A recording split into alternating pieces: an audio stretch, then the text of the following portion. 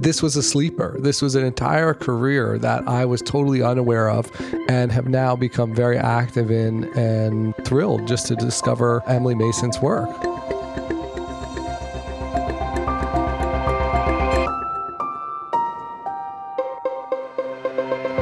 I'm Annikka Olsen, and this is The Art Angle, a podcast from Artnet News where the art world meets the real world, bringing each week's biggest stories down to earth.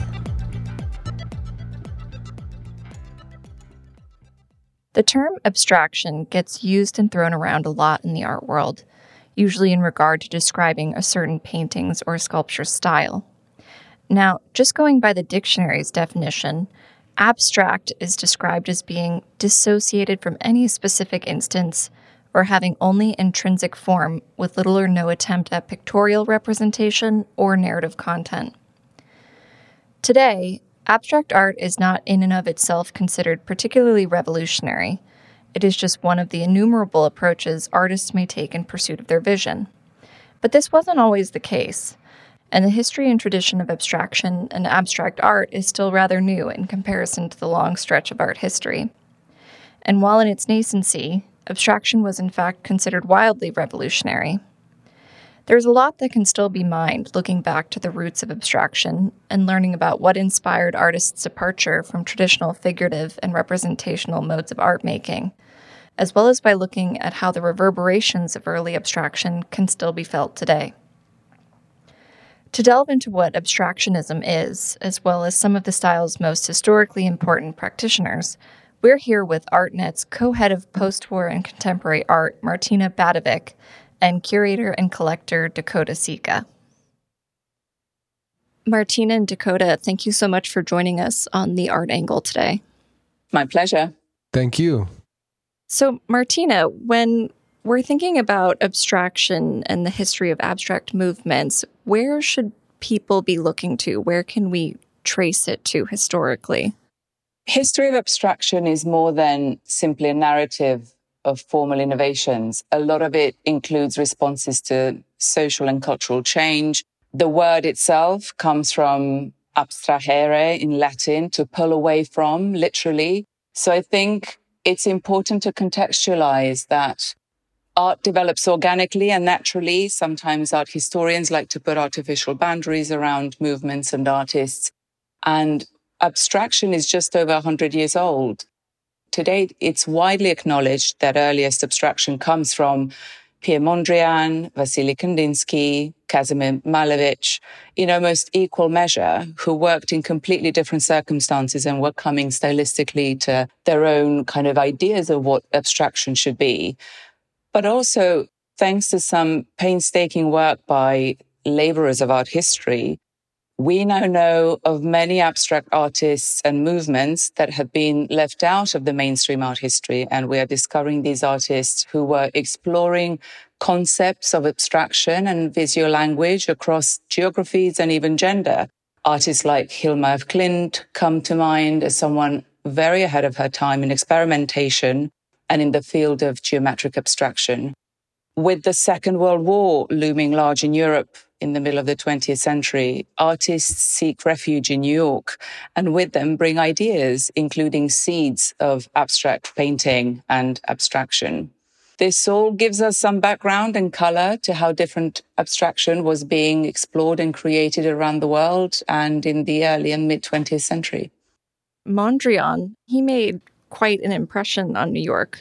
You mentioned Victory Boogie Woogie previously. Can you talk a little bit about what kind of reception that had and what it came out of? Mondrian is an interesting artist because he starts from depicting nature, landscape, moves through cubism, then eliminates the black lines that limit the color, then explores only the color. And in a sense, the epitome of this comes for him when he travels to New York in 1940s, completely immerses himself in New York life, ignoring and escaping what's happening in Europe at the same time. And in his work, Victory Boogie Woogie, he creates something where we can see the light and the energy of New York We can see the forms, we can see the color, but also purely geometrically, the canvas is completely liberated from any forms of obstruction or any forms of figuration in it.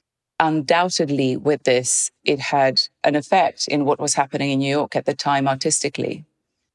And for listeners, too, when we're talking about abstraction in New York, I think the first thing that comes to many people's minds is abstract expressionism, probably one of the biggest movements of the past century, and really inspired a lot of offshoots and developments.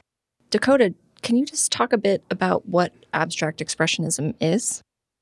You may have heard, that word abstract expressionism, or its shorthand ABEX. And basically what it refers to is actually very central to where we are right now, taking place in New York City in the 1950s after the Second World War. This was a time where artists like Jackson Pollock, Franz Kline, Arshil Gorky, Robert Motherwell, and Adolf Gottlieb, just to name a few, were making big, expressive, bold paintings, which this term by the critics at the time, Clement Greenberg and Rosenberg, coined this phrase, abstract expressionism. Often we hear mainly about the male painters in this era. However, there also were female abstract painters, including Joan Mitchell, Lee Krasner, and one of my personal favorites, Helen Frankenthaler. To define abstract expressionism is a little tricky, though, because a lot of these painters switch between making abstract paintings and figurative paintings. In a kind of summary, there's a great quote that says, "It is for better to capture the glorious spirit of the sea than to paint all of its tiny ripples." And that puts emphasis on what these artists were doing, is they were after emotion, they were after visceral feeling of paint on the canvas rather than the figurative interpretations of imagery and painting. Speaking of Helen Frankenthaler, I think she's a great example of a starting point of how New York abstraction really had almost a domino effect across the country and inspired other artists who maybe weren't here at the time in other movements. Yeah, so back to Frankenthaler, this is where it gets a little technical. Some people will consider her as a second generation abstract expressionist, but that also bleeds into, no pun intended, color field painting. So her big artistic breakthrough was the soak stain technique. And this is where Frankenthaler is watering down acrylic and oil paint and pouring it directly onto the surfaces of her canvases. This was such an inspiration that, at the advice of Clement Greenberg, Morris Louis and Kenneth Nolan traveled to Frankenthaler's studio to see a painting, which is called Mountains and Sea. And this was Frankenthaler's seminal breakthrough work that ended up inspiring Morris Louis and Nolan to paint in the way they did. And the distinction here between abstract expressionism and the color field movement was the abstract expressionists had a kind of central focus in a lot of their canvases, where the color field painters were looking at the canvas as a whole. Flatness also played a role in that. I view Mark Rothko also as a bridge between these two evolving schools of thoughts.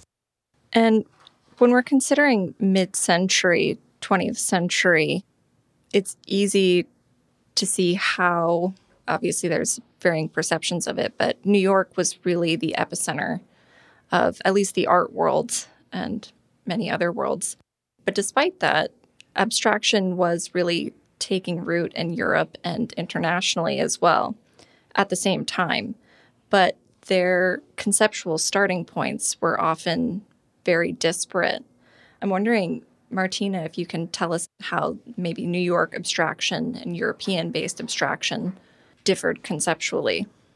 I think it's important to say that not only do they differ conceptually in terms of where these two elements of society, in terms of where New York was at the time and American life and life in Europe in the post-war period, were from the political and societal point of view, it's very different. Europe is reeling from the end of the most destructive period in human history, from the end of the Second World War. The countries are literally destroyed. The societies are very vulnerable. And artists are coming from this not only psychological mindset, but also visual language of pure destruction around them. And they approach painting, they approach art making in a very different way to their counterparts in New York.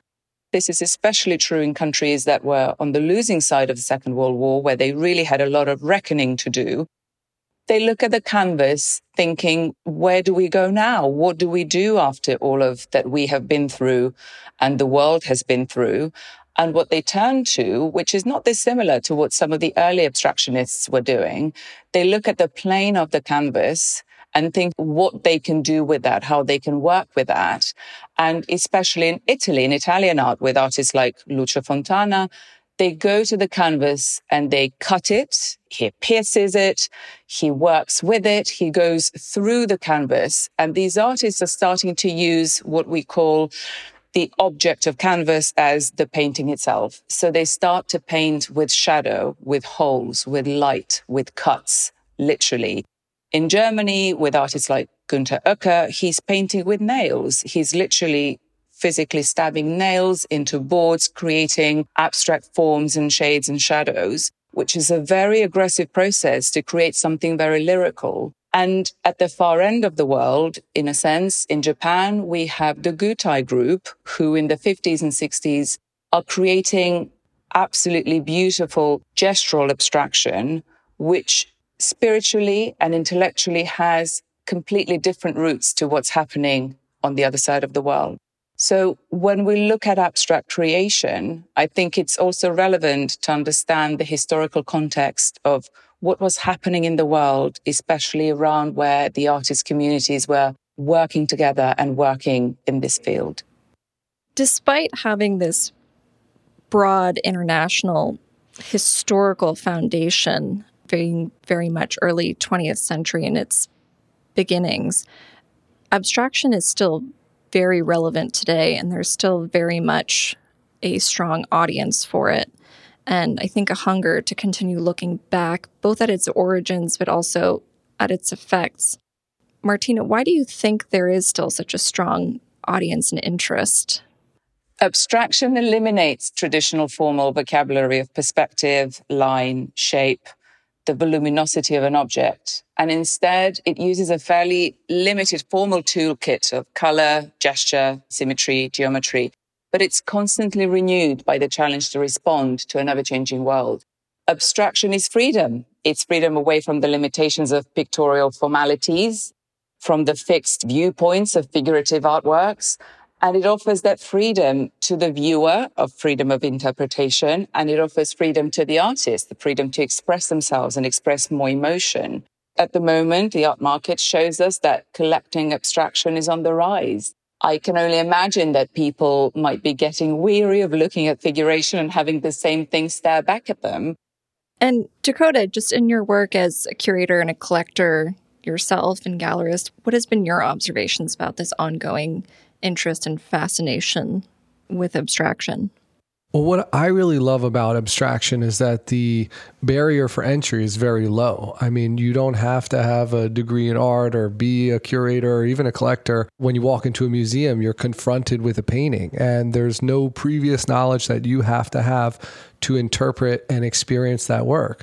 And in a way, that democratic viewership is what these artists were trying to get at. They were making paintings that really provoked this human sense of wanting to touch the surface of something and see the color and, be enveloped by the work.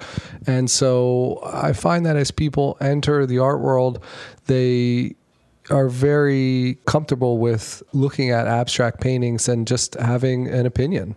I have clients sometimes that will still look at paintings and say, oh, I see a cow there. I see, a person, and really it's not there. But that's a fine and valid interpretation and a fun and unique way to look at work. And on the flip side, figurative work, it's specific. There's a kind of often a narrative there or, a certain time period, and abstraction is totally timeless. I mean, from the cave paintings to now, it's always going to be relevant and interesting and viewed and digested in new ways to new generations. And also, I think there's something about abstraction that confuses our brains when we look at an abstract painting or anything that we don't understand. There is something in us that is trying to decipher what we're seeing and what we're looking at, whether that's a prehistoric instinct to decipher if we're in danger, whether it's just really trying to understand what we're looking at. There is something that draws us again and again to abstract works in a way that, as Dakota just said, with figuration, it's a lot more served to you what you're looking at. It's a lot more available, whereas with abstraction, it keeps us guessing.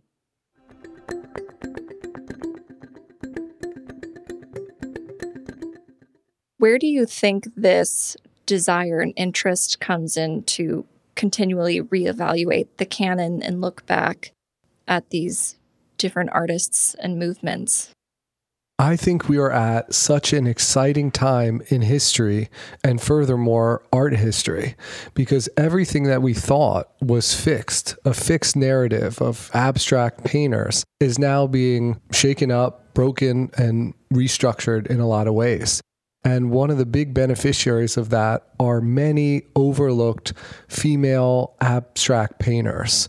Just to name a few, in history, they were referred to the wives of, but we have Lee Krasner, Jackson Pollock's wife. We have Elaine de Kooning, Willem de Kooning's wife. And at the time, they were just footnoted in history where they were really incredible painters in their own right and just happened to be married to these artists. And so I think collectors, museum curators, and other art world people alike are having a field day to discover these works, to talk about these careers and rewrite some of these narratives. So some of this interest in rewriting the histories is driven politically in some sense. It's very topical to the times that we live in now in terms of equality, and the history of art wasn't male. That's just as simple as it goes. It just was written that way. So I think a lot of people are now looking back and saying, wait, hold on, there were women there. There were African-American artists there. There were artists of different cultures and genders and backgrounds there.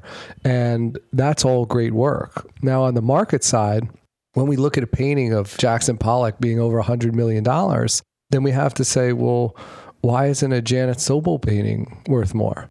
Janet Sobel is a very interesting artist that we're beginning to learn about, who has a museum show coming up because she's thought to be the first one to make the drip, and that Pollock borrowed that language from her paintings. Some other artists that come to my mind are Hedda Stern. Who's Hedda Stern, you might ask? Well, that's a good question. A lot of people were asking it. And now if you go to the MoMA or the Met, you'll be able to see works that have been in their collections for decades now being put back on view. So there's a famous photo called the Irascibles image, which has many of the leading abstract expressionist men. And at the very pinnacle of this portrait is Hedda Stern standing proudly atop. And it's just amazing that for years people could see this photo and she was virtually invisible. But now we're seeing those artists come to the forefront. Just this past November, Hedda Stern set a new auction record at Sotheby's for around $800,000. Seems like a bargain if a Rothko is selling for $100 million. So these are just a lot of things to think about as we go forward in art history and the market. I think the interesting thing about where we are in art history and in the art market is this conscious effort to look back and see whether we have missed anything in the history of art. And we have missed a lot of things. And all of these new artists and movements and pockets of geography that we are re-evaluating and looking over again with a finer tooth comb also make us think what the art world production would look like today and what the works created today would look like had the artists working today had a richer tapestry of art history in front of them of what the 20th century art production was. We are living through a far more global world at the moment. It's a more global distribution of wealth across geographies, across demographics, across genders. And the globalized art world is interested in knowing more than just what is either already in museums and inaccessible, or as Dakota mentioned, of a certain price range. and they are curious to discover what was happening in different parts of the world at different times and learn more about that. And we can all only be richer for it. I mean, the price thing is also a consideration because as more and more works do enter museum collections, we think that they're not going to be deaccessioned, and the prices become almost prohibitive to collect these artists. So there is also a value-minded thing for what were considered second and third tier artists historically. That might include artists like Friedel Zubas, who actually shared a studio with Helen Frankenthaler early on in his career, and his prices just always kind of lagged behind. So there's a lot of very serious collectors who are truffle hunting for these sorts of things in the market where they're just looking for value of quality works, because it is very difficult to not only find, but then to have the funds to acquire some of the works by these major blue chip artists. Another artist that I've been personally very excited about, and am a little embarrassed to say that I was late to the game, but have been making up for it by collecting it in depth, is Emily Mason.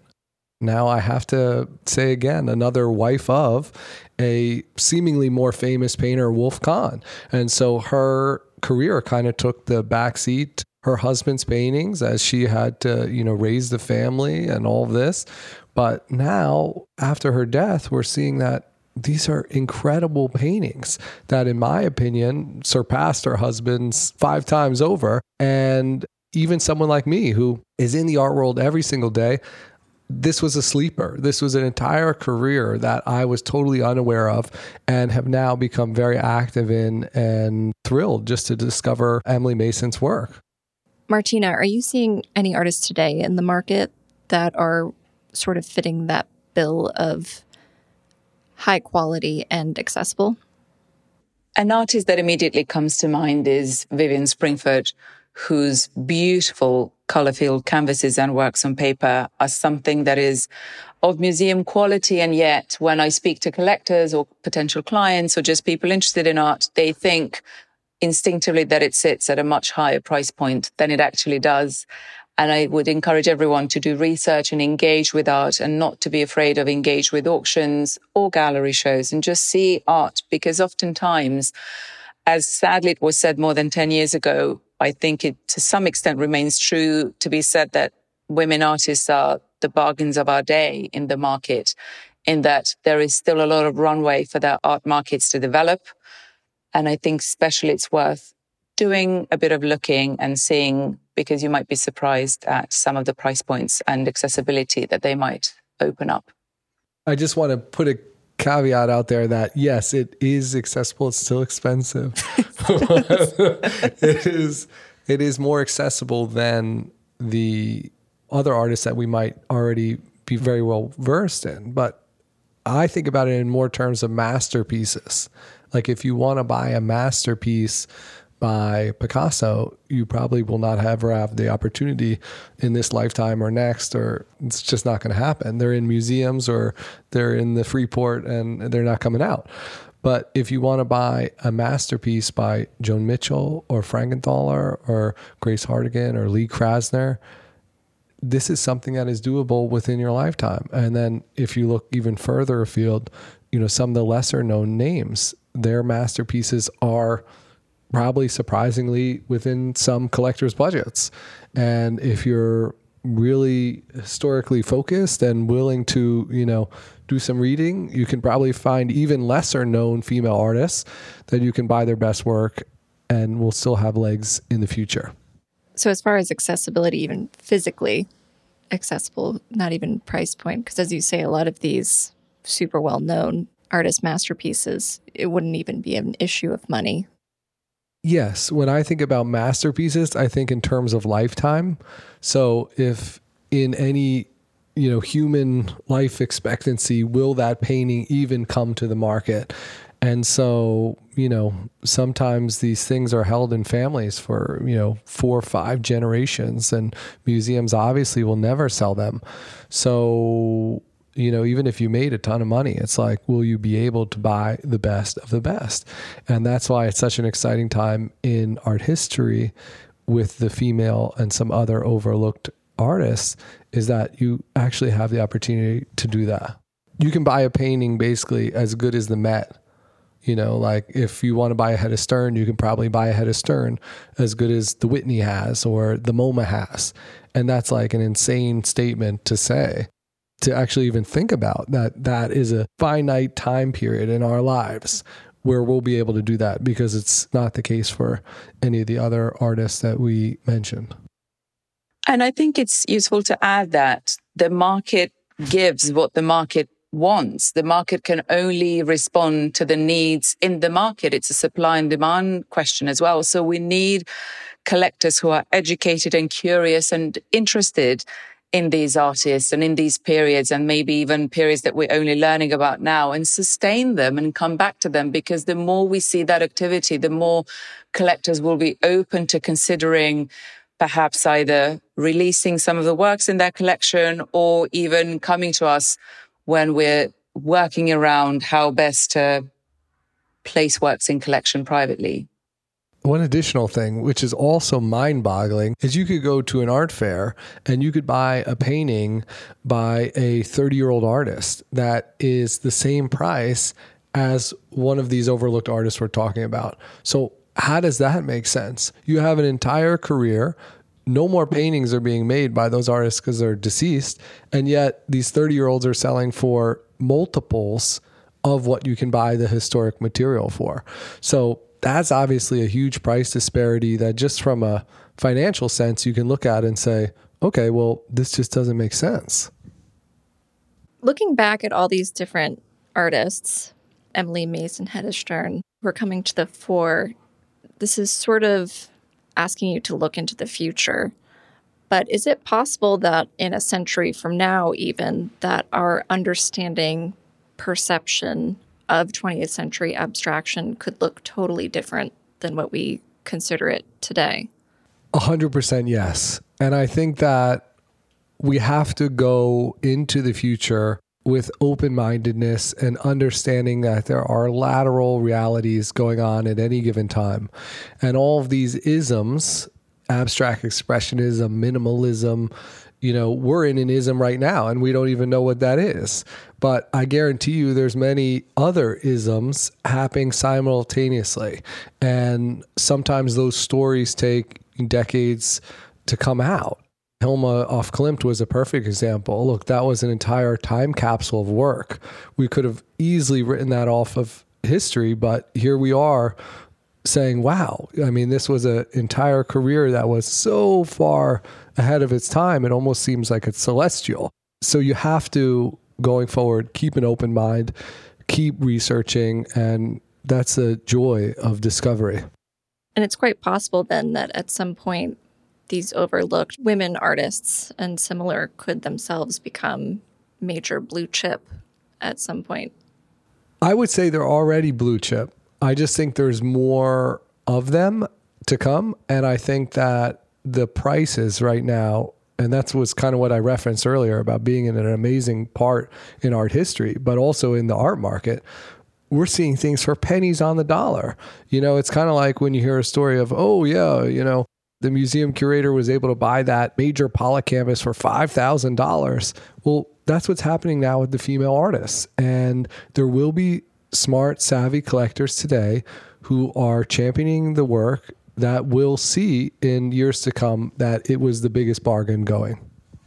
I do think we are living through a very exciting time in art history, and particularly in the art market, and particularly when women artists are concerned. And I loathe to say that as an art historian and as a woman, because I know every artist just wants to be recognized for being an artist, not by their gender. But if we are looking through the gender lens, we are really living through a time where there is just so much more interest in the works of different lived experiences and different career trajectories that women artists had, inevitably, whether there's been child rearing or not in their lives, in their careers, whether they were stop and start moments in their careers.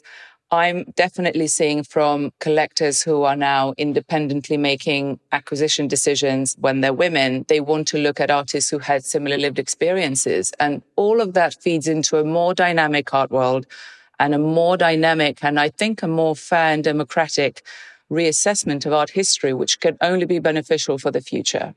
Martina, that's a very good point. And I think we should note that a lot of the female artists of that time, they did push back against these labels. So they didn't want to be known as female painters. They wanted to be known as good painters. And some of them even went as far to, sign their paintings with male names. So collectors would take their work seriously. So I think at the end of the day, it really is about quality works. And I think we can see that today too, even with younger painters. They just want to be recognized as good artists. That's an interesting point too, because even though we're talking mainly retrospectively here, abstraction as a tool for artists is extremely common today still. And the effects of 20th century abstraction has become very quotidian in the art world. Are there any living artists that either of you are finding particularly exciting, who you see as proverbially carrying the flag of abstraction and the tradition of it in a historical sense today? As someone who's based in London and as a true Londoner, I'm about to spotlight some London-born artists and kind of London-bred artists, because it's extraordinary to see what's happening in the landscape, especially for female artists. The most expensive living female artist is Janice Saville. She's someone who really defies characterization and everything we've talked about, whether it's abstraction or figuration, it's just so much more than that. But I also think she opened the door and brought painting to life at a time where for the umpteenth time we were being told that the painting is dead, and we still see that the painting is very much not dead. And it's incredibly exciting to see in the younger generation of artists, early career artists with names like Flora Yuknovich and Jade Fadajutimi, just how brave and experimental they are and how much they're willing to push the boundaries and create just a completely new language in abstraction and what it has to offer. Yeah, that's interesting. It almost seems like in this new era, whereas before you it was sort of an either or, abstraction pushing away from figuration. Today, artists are not seeing them as diametrically opposed in any capacity. Dakota, are there any artists that you've been following recently? Well, so on the historic side, and this might not be any great revelation, but I'm a big fan of Larry Poons. I just went to 425 Park, which is a new restaurant, and they have a Larry Poons large, maybe like 30-foot abstract painting installed over the bar. It's fantastic. And also another one, Frank Stella. I mean, these are artists that are still alive, that were considered abstract expressionists. And I just saw a few days ago, he's having a show coming up at Jeffrey Deitch, which, I think of a very young, hip, kind of cool gallery. And you got Stella, making these amazing abstract sculptures, which are more or less in large brushstrokes that are 3D printed and welded aluminum. So you do have these historic artists still reinventing what abstract painting can be. And then on a very emerging side, I'm totally blown away by, I apologize if I'm saying her name wrong, but Grace Carney at PPOW Gallery. These are gorgeous canvases, and you can see the through lines of that history, where these younger artists are definitely looking back at historical artists and making incredible paintings in new ways.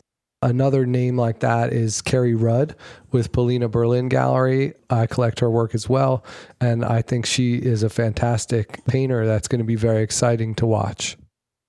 It's so interesting looking at practitioners of abstraction or elements of abstraction today, like Jenny Saville and numerous other artists, happening at the same time as this ongoing reappraisal of historic abstraction, as well as the sort of building excitement of what abstraction, either market-wise or through artists, will bring in the future. And thank you so much, Martina and Dakota, for speaking with us about all three.